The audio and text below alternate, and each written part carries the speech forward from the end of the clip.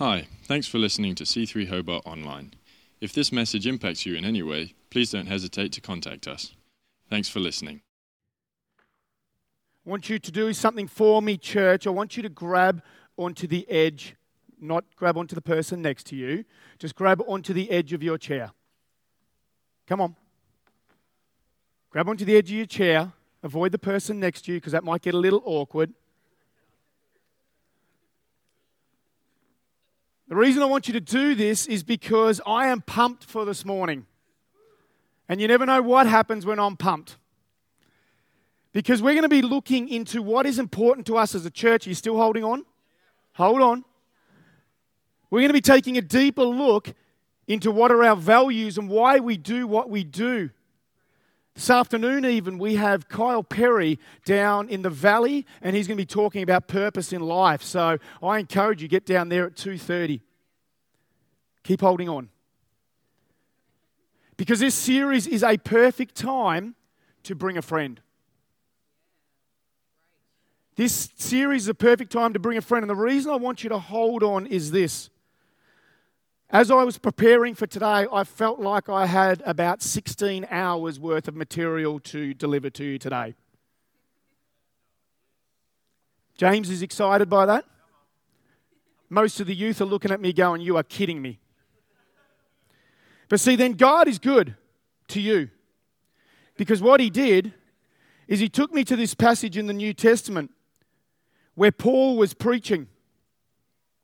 And as he was preaching, there was a young man who was sitting on the windowsill. And the problem is he wasn't holding on to what he was doing. He was messing around. Let's get away from the fact that Paul had been preaching for about 5 hours at this stage. But he wasn't holding on. And he fell to his death. It's true. It's in the Word of God. So I'm not going to preach for 14 hours today. But I want you to hold on in your hearts. I want you to hold on in your hearts to what I feel God has got a message for us today. If you've come in today and you've just grabbed a seat, and as you've sat in the seat, you've just sat there because that's what you do every single Sunday. The reason I want you to hold on to that seat is because I want you to own it today. I want you to own the fact that you're here today for a reason. There will be some here today who have not accepted Jesus Christ into their life. And I say, thank you, Jesus. There will be some here today who have accepted Christ into their life and they're somewhere on the faith journey, but the journey has been a challenge. And so you come in and you sit in a chair, but actually it's been an incredible challenge for you. Today I want you to hold on. Today I want you to take a grip. Today as you grip onto that chair, and you can release now, but I want you to be able to say, do you know what? I am here for a reason. I am going to listen for the next 25, 30 minutes and open your ears and open your heart and say, God, work on the areas in me that need working on. Here's the thing. If anybody in here is perfect, you guys can go now. I've shared it before. My dad always said to me a famous word that Billy Graham said. If you find a perfect church, don't go there. You'll spoil it. We've all got stuff on our journey, right? We've all got things we're working on. We've all got things that we can get a little bit better at. So take this time as an opportunity over the next 4 to 6 weeks and say, God, I am happy. I want you to work on these things. And it might make you fall out of a windowsill. Hopefully not. It might make you a little unstable in things, but I believe that as God works on these things in your life, that things will break open and you'll be able to step into what is new for you. This series is a perfect time to bring a friend. As I said, our preaching team is going to be speaking life and hope into the way, into the very same things that your neighbours, your workmates, your barista is actually crying out for?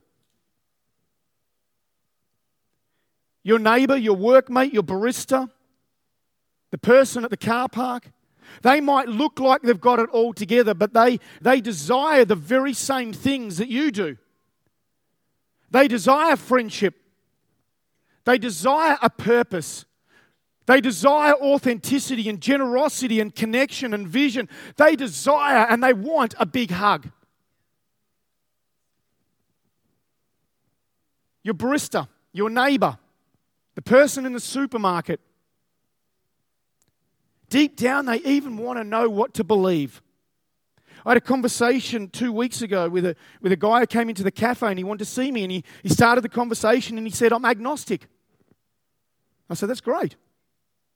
And he trotted out the line that most agnostics will, in that he said, it is impossible to either believe or disbelieve God.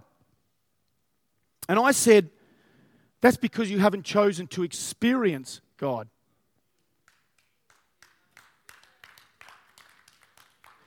But see, the thing is, that may not be their fault. What are we doing about that? When we walk outside of the room here, are we showing people Jesus Christ in their lives? In one of his missionary journeys, Paul pleaded with the church and he said this: how can the community call on him to save them unless they believe in him? And then he said, and how can they believe in him if they have never heard about him? And how can they hear about him unless someone tells them? That is our job. People out there aren't expecting you to be perfect because they're not. We live in a time now where people just want us to be authentic. People want us to stand up for what we believe in. To be able to say, I believe in Jesus Christ. I don't get it right all the time. But I am going to give you the big hug, figuratively. I am going to show you a purpose. I am going to be irrationally generous in who I am. I am going to give you connection. I am going to give you my time. I am going to give you what God has given to me. I want to get straight into this and read from a scripture in Isaiah 54, verses 2 to 4. And I'm reading out of the ESV. And it says this: enlarge the place of your tent, and let the curtains of your habitations be stretched out. Do not hold back. Lengthen your cords and strengthen your stakes. For you will spread abroad to the right and to the left, and your offspring will possess the nations and will people the desolate cities. Fear not, for you will not be ashamed. Be not confounded, for you will not be disgraced. For you will not forget the shame of your youth and the reproach of your widowhood. You will be remembered no more in that way. I've heard this scripture spoken prophetically over this church on a number of occasions, and each time it almost comes with this cautionary warning. Because this verse, enlarge the place of your tent, let the curtains of your habitations be stretched out, do not hold back. This verse comes with a cautionary warning. Because it has the power to both motivate and demotivate. Or more aptly, it has the power to inspire yet dishearten in exactly the same breath. The very purpose of this word from Isaiah was inviting Israel to step up. In fact, the passage in my Bible is titled Future Glory for Jerusalem. The inspirational part of this word is that it gives you a hope to start believing in a future for areas of your life that have seen boxed in or have seen barren. Those areas of your life that have you just have not been able to conquer. So you put them to the back and you put them away and people don't see them, so you think they're forgotten. Well, this is an opportunity, and this is the inspirational part, to say step up, break out of them. God wants to do a work with those parts of your life. I almost always think of the woman who had the bleeding issue when I read this passage. If you don't know the text, there was a woman who had a bleeding issue for 12 years. You see, for her, the journey between diagnosis, the journey between the first day when she's like, wow, I've got something going on here, to the time when she got healed was 12 years. That's a brutal journey. That is a tough journey to be sick. Continuous back pain. Year after year after year. And there's days when you think it gets well, and then all of a sudden it comes back and bites you, and straight away you're deflated and you're disheartened. You see, for this lady, when she started out, we don't know her circumstance at the start. But we do know at the end of the journey, she was bankrupt. It says she had given all she had. She was physically broken, and she was mentally destroyed, to the point where this woman broke down every cultural barrier that there was. This woman, some would say, had the audacity to stop Jesus when Jesus was going to heal a sick child. Jesus, I know you're going to heal a sick child, but you know, to be honest, this journey has been brutal. The reason I think about this text is because for her, she's going, you know what? It's time for me to step up. It's time for me to enlarge in what I've got in my life. I'm going to give everything I've got here, Jesus, because I am believing that there still is a miracle. I am believing that there is a miracle with my name written on it. As she touched the cloak of Jesus, inside her head must have been all the demotivation of, no, this won't work, because it hasn't worked for the last 12 years. There must have been all of that stuff inside saying, you know, I shouldn't interrupt him. He's on his way to heal a sick child. But for her, she said, I'm going to step up because there is a miracle with my name on it. And I will not let it pass me today. I wonder today, will you let that miracle pass? Or are you prepared to say, you know what? I'm going to step into what you've got for me. Enlarge the room. Enlarge what I have. Let the curtains be stretched out. It says, do not hold back. It was said that the great William Carey in 1792 preached on these exact verses, with the title of his message being, Expect Great Things from God, Attempt Great Things for God. If you want to expect great things from God, we've got to attempt great things for God. Earlier this year, my family travelled across to Melbourne to pack up the belongings of Morella's uncle, who had sadly passed away. Uncle Richard was 71 years old.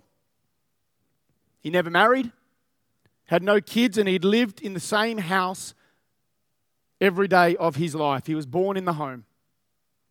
And actually, it was his mother's home before that. And so it would be logical to think that over a 71-year journey that he had some stuff to sort out. So I set about organising the logistics. I was in Hobart, and I thought to myself, I've been there a few times. I've got a snapshot of what this is. I'm going to organise the logistics based on what I could remember.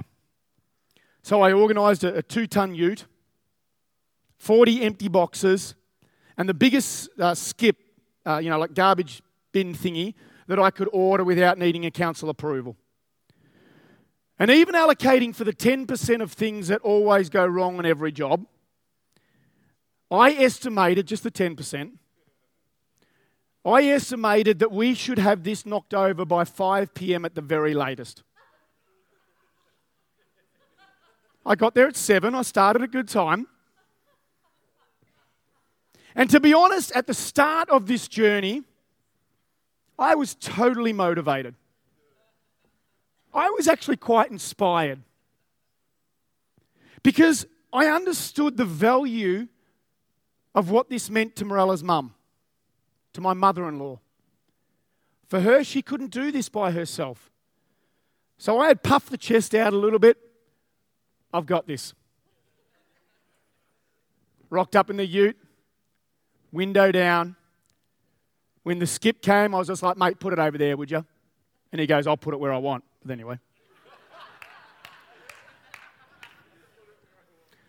40 boxes rocked up. I forgot the sticky tape, but that's okay. Said to the family, thank you, girls. Connor even came across to help. We'll knock this over today. It's going to be a tough day,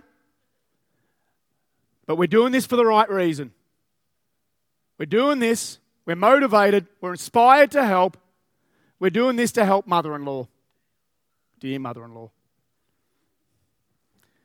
I've reflected many times on why the journey for the Israelites was seemingly far tougher than it ever should have been. And each time I keep coming back to the realization that there is a fine line between motivation and demotivation. There's a fine line between being inspired and being disheartened. And it often comes in a thing called the journey. You see, at the start of helping, I was inspired. By the end of it, I was completely demotivated. And it was what happened on the journey. And for the Israelites, I think of them coming out of Egypt. Can you imagine them coming out of Egypt? They must have been looking around at each other going, the whole country's getting like eaten by frogs or something or other like this, and we're not getting touched. Imagine when they came up to the Red Sea. All of a sudden it just parts its way for them, and then they look behind and their enemy is washed away. I reckon they must have been incredibly motivated and inspired at the start of their journey. Yet as I preached on 2 weeks ago, a whole generation of people never saw it into the promised land. Why was it so much tougher for them? And I believe it is this, is that on the journey we often lose sight of what is important to us.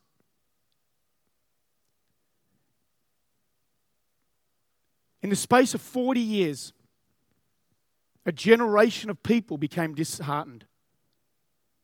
It was almost like at the start they expected great things from God. Well, we do that, don't we? When we see a miracle in our life, well, we keep expecting great things from God, but we get to the point where we're not prepared to attempt great things for God. And we can say this wouldn't happen to us. So let's get out of the Old Testament for a while, and I want to focus on Hobart, Tasmania in 2019. 3 years ago, the ABS released the latest census results. You can put that first slide up, Zach. We were told that although 52% of people identify with Christianity, 30% of people across our nation have no affiliation with religion at all. 30% in 2016 census results. I want you to go to the next slide, Zach. In 1981, so a few points back there for those who can't see it. In 1981, almost 40 years ago, how long were the Israelites in the desert for? 40 years. So almost 40 years ago, the same length of time that the Israelites journeyed in the wilderness, that figure was about 10%. So in one generation, here in the country that we love, In 40 years, there was a tripling in those who declared to have no faith at all. You can whack the third one up. But it was a survey done by what was called the McKindle Group, which really caught my attention. Because it showed out of 1,000 people that they surveyed, 45% of them referred to them as being Christians or followers of Jesus. Slightly less than what the census said. But the 15% there was those who said that they go to church regularly. Out of 45% who said they identify with being Christians, only 15% said they go to church regularly. The next figure is 7. Only 7% of those who identified themselves as being Christians said that they were active in their faith, involved in a ministry or something outside of church. 7%. Pastor James A. Smith says that slowly but surely we have allowed a church culture to exist that has forgotten the why. He says he recently stopped to ask some of his congregation about why they came to church. And he said his heart sunk when he realized this, and I quote, "People had no idea." He said they would stand when they're told to stand. He said they would sit when they're told to sit. He said they would grab onto a chair when you tell them to grab onto a chair. He said they would even sing a few songs and listen to a sermon, but when asked why, their response was, "I am not really sure because I go home and my life hasn't changed." And it's too easy to blame the journey. That's what the Israelites did. It's too easy to blame the journey that life is tougher now than what our generations before it had. My dad just went to church. There was no ifs and buts. Just get in the car and get to church. And we can say that life is tougher now. You don't know what it's like because sport's on a Sunday and we have to do that. And shops are open and we have to do this. 7% out of those who identified themselves as Christians said that they were active in their faith. And we can blame the journey and we can say it's too hard nowadays to be generous. We can say it's too hard to have integrity in our business decisions. We can say it's impossible to love the unlovable. We can say, I'm not even going to bother to trying to break into that crowd because I just don't fit. What we're saying in this situation is that we're prepared to see our miracle walk past us. We might live in a world that is termed post-Christian, but last time I looked, we still live in a world where Christ sits on the throne.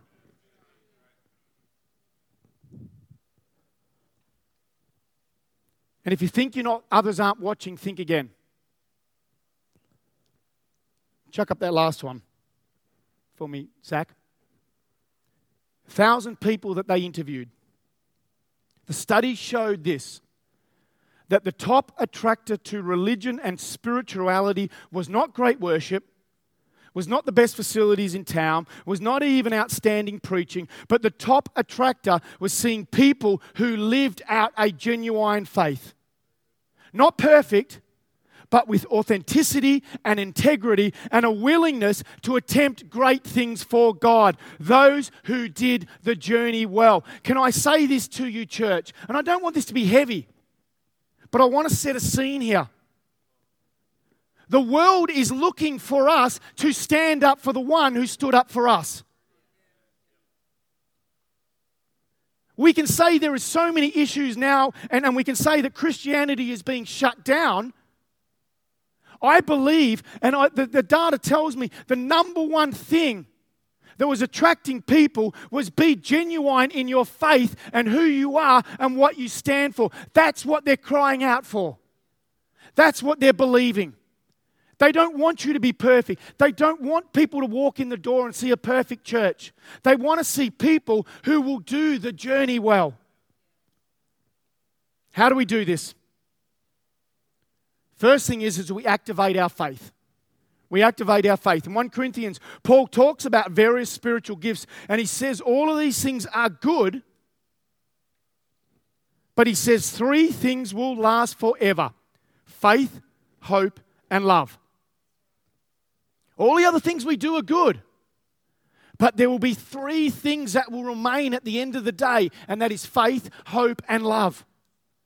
Isaiah said, enlarge the place of your tent. The Message translation says, spread out, think big, use plenty of rope. This takes faith. This takes faith to do this. You see, faith is about expecting great things from God. Not in a, God, you owe me, but in a, God, what you do for me blows my mind. Who's woken up in the morning and said, God, what you do for me blows my mind? And see, when we start thinking like this, when we start changing our thinking, I want to lift this, guys, when we start changing our thinking to God, you blow my mind of what you have done for me, it pushes us to want to start attempting greater things for God, to being more generous with people, even when we feel we haven't got it, to being more integrous with people, even when we feel like it's going to disadvantage us. I try and live in a faith zone, and I don't know why some people get healed and others don't. I don't know why.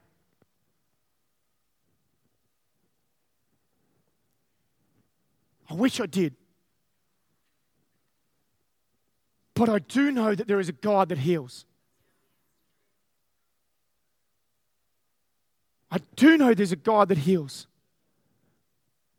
And sometimes that healing comes 12 years into our journey. Sometimes that healing comes when we've got nothing left.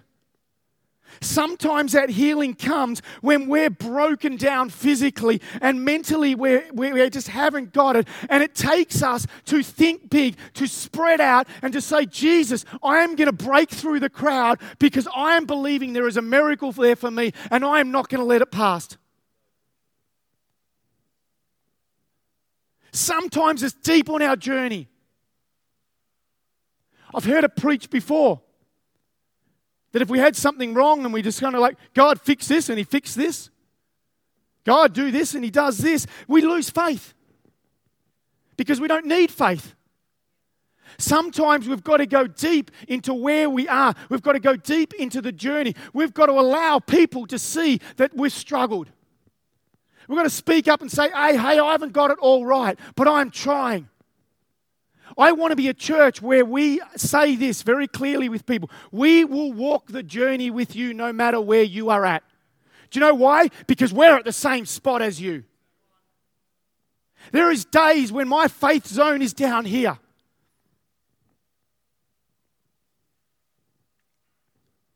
In 2 weeks' time, we're going to do one of the most outstanding interviews when we interview Gemma Milling. Her battle with cancer. At 27 years old. I cannot wait. Last weekend, she tells me I've got to go back into the hospital because they might have found another one. I was righteously angry with God. Don't you dare do this, God. I'm about to interview her in 2 weeks saying that there was a healing miracle happening and you're telling me she's going into hospital. I started thinking about myself of how's this going to look and didn't even think of where Gemma was.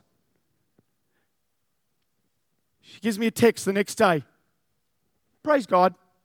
It's clear. I'm healed.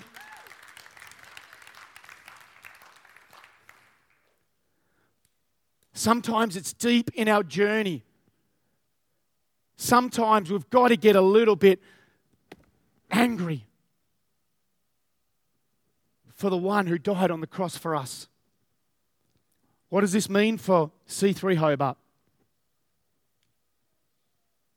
Earlier this year, Marella and I shared with our leadership team our vision where we wanted to remove every hurdle that we could between people and them finding Jesus. It's simple. We want to remove the hurdles between people and them finding Jesus. That requires us to walk the journey with people well. That requires us to be prepared to equip, empower, and encourage them and be prepared to release them. It requires us to enlarge our tents, to increase our ropes, to strengthen our tent pegs, to step out in faith with our generosity. Our finances have been a little bit tougher in the church over the last couple of months. And I had some sleepless nights. As chair of the board, I take responsibility. I had some sleepless nights. We had a board meeting last Monday night. And the board who represent you, everyday people, said, we've got a simple solution. We're going to increase our giving from 10% to 11%. I said, did you just hear what I said, guys?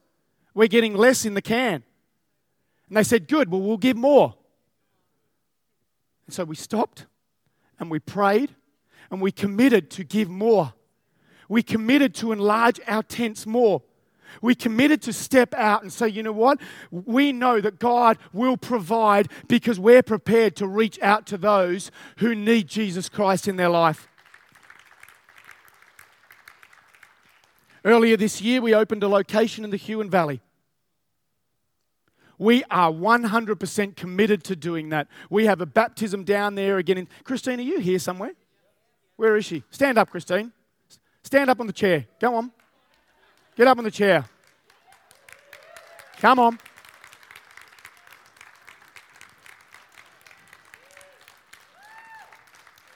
Stay there. Don't fall off. Christine came on Mother's Day because her crazy son Cam brought her. Christine was a little cranky when she walked in the door. Mother's Day was 6 months ago.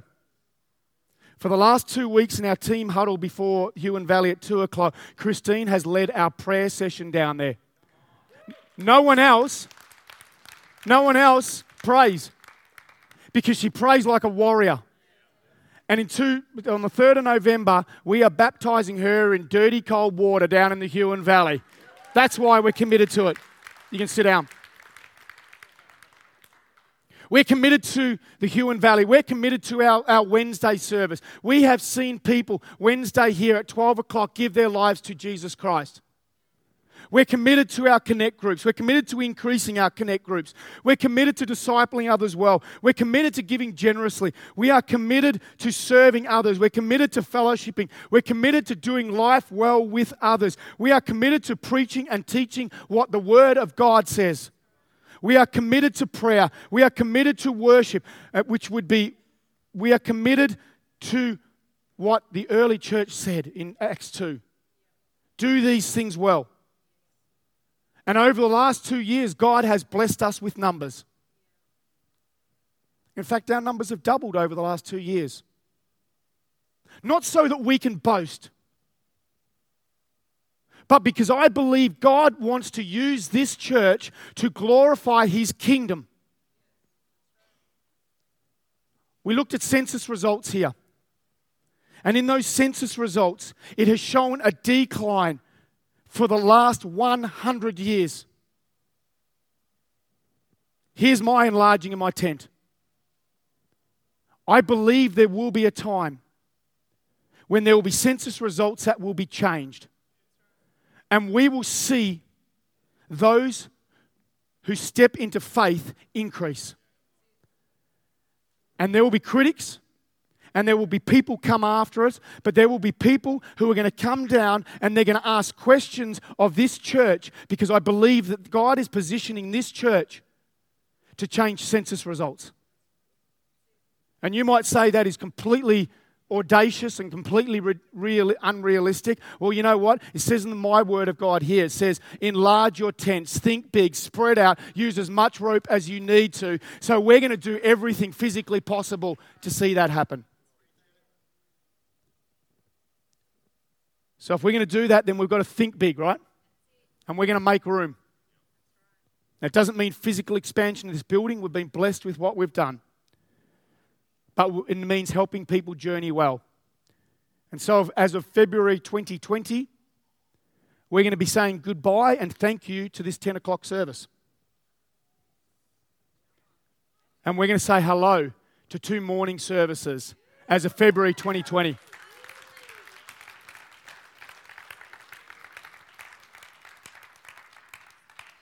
Now, this will create traffic mayhem. And so as part of our Vision Builders giving, we're believing and we're stepping in faith, and we've got plans in with council that we will be able to increase our car parking by about 15 to 20%, depending on what council approve. And we could just put more chairs out.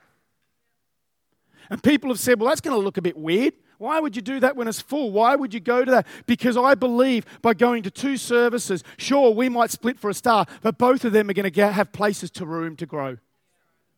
Because we want to take away every hurdle so that those who need to get here early can get here early.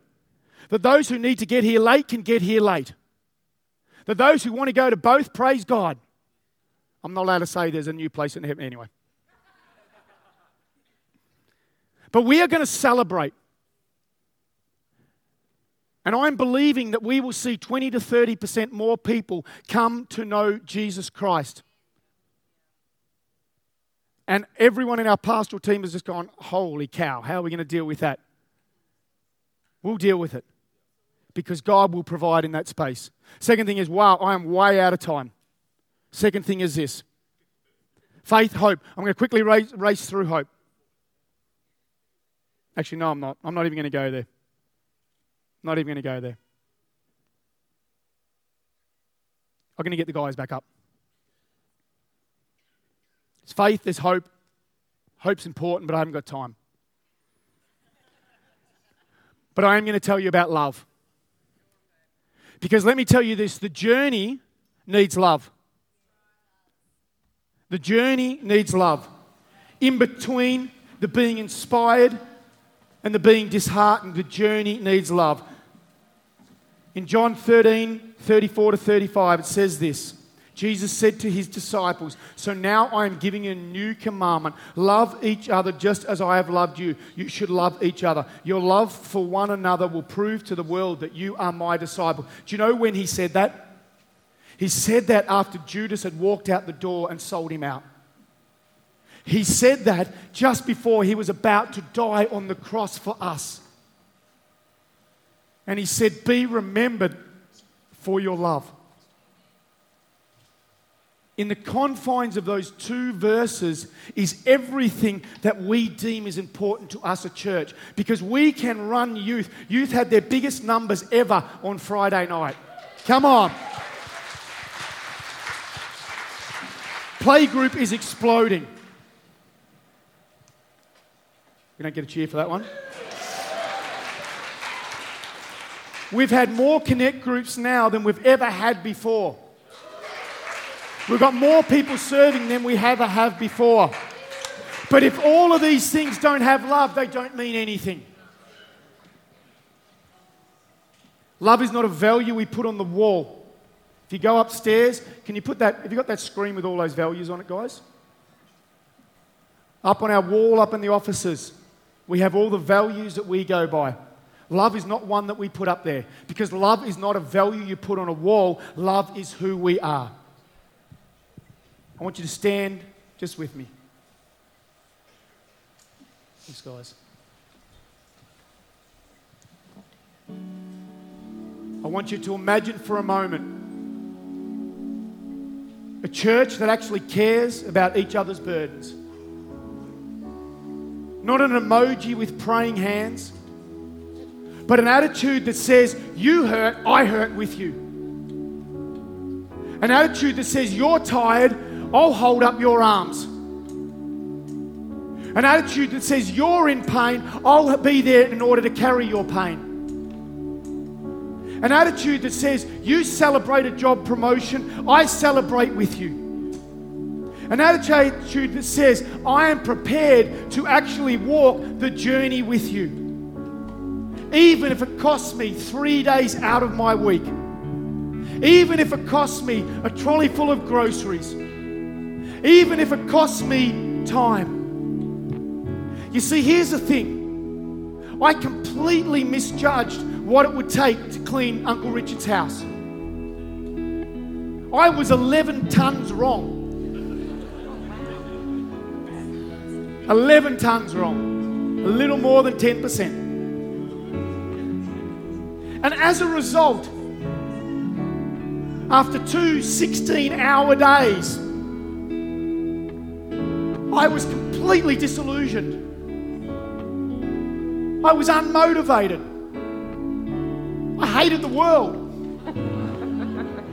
How in 48 hours could I have gone from being inspired to unmotivated? Because I lost sight of the reason why I did it. I lost sight that in the middle of there, it was the love for my mother-in-law to make sure that she could get something done that she couldn't do herself. You see, in the time we start a journey to the time we get back here next Sunday is a journey in a week. And what it says in there is that we need to love people. We need to show people love. Carl Lentz says this. Put simply, if people feel like they miss nothing when they miss church, they'll keep missing church. But if they see faith, hope, and love in us as people, it will be irresistible for them. Our vision is to reach people who are on a journey of faith and to build strong followers of Christ. And I want to wrap this up by saying that I believe a time is coming when we will see crowds of people lining up for both services just to get in the door. I believe that we will see a time when we go to the board and say we have to move out of the school venue we're in the Huon Valley because we've outgrown it. I believe in a time coming when I'm going to stand on the stage here and say, guys, we've got another location coming. Be prepared. Step up. Enlarge your tents. Make room. Stretch out. Use bigger pegs in the ground.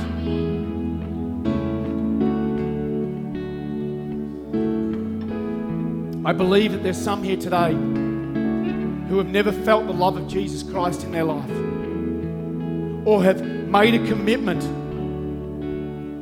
a long time ago, or maybe even recently. But by the time that you were inspired at the start, you become demotivated. Because you're still struggling with that healing. You still can't break the financial burden. You've still got relationships that are broken. I'm going to ask you to do something very courageous. And just as we sing this song, we're just going to sing it for 2 minutes because I've gone a little bit over time this morning. But I'm going to encourage you that if you are committed to doing the journey well, this is between you and God. This is not between me and you. This is between you and God. That if you say, God, I want to do this journey well. I want to show love to others. I want to encourage you, just as we start singing this, take a step forward. It's just a piece of carpet. That's all it is. There's nothing magical about this here. But what it is, it's an opportunity for you to physically step forward and say, Jesus, I am prepared to make room in my life for you. I am prepared to make room in my life for you in order that others may see. So just as we sing this, we're just going to sing the chorus or the bridgy part to what it is. Just take a step forward and say, that's me. That's me. I want to do this journey well. And you know what? If you're standing next to someone and you feel like you can't get out because you're in the middle, grab onto them and pull them with you. And say, do this journey well with me. Say, do this journey well with me. Don't hold on. Take a step forward now. And if there's no one, that's okay. It means we're doing our journey well. But I'm going to stand here because I want to increase my faith tank. I want to do this journey well. I want my barista to see the love of Jesus in my life because that's what's going to change census results. That's what's going to see people come to know Jesus in their lives. So just as Hi, thanks for listening to C3 Hobart Online. We hope you've enjoyed this message. If you'd like to know more, you can find us at c3hobart.org.au.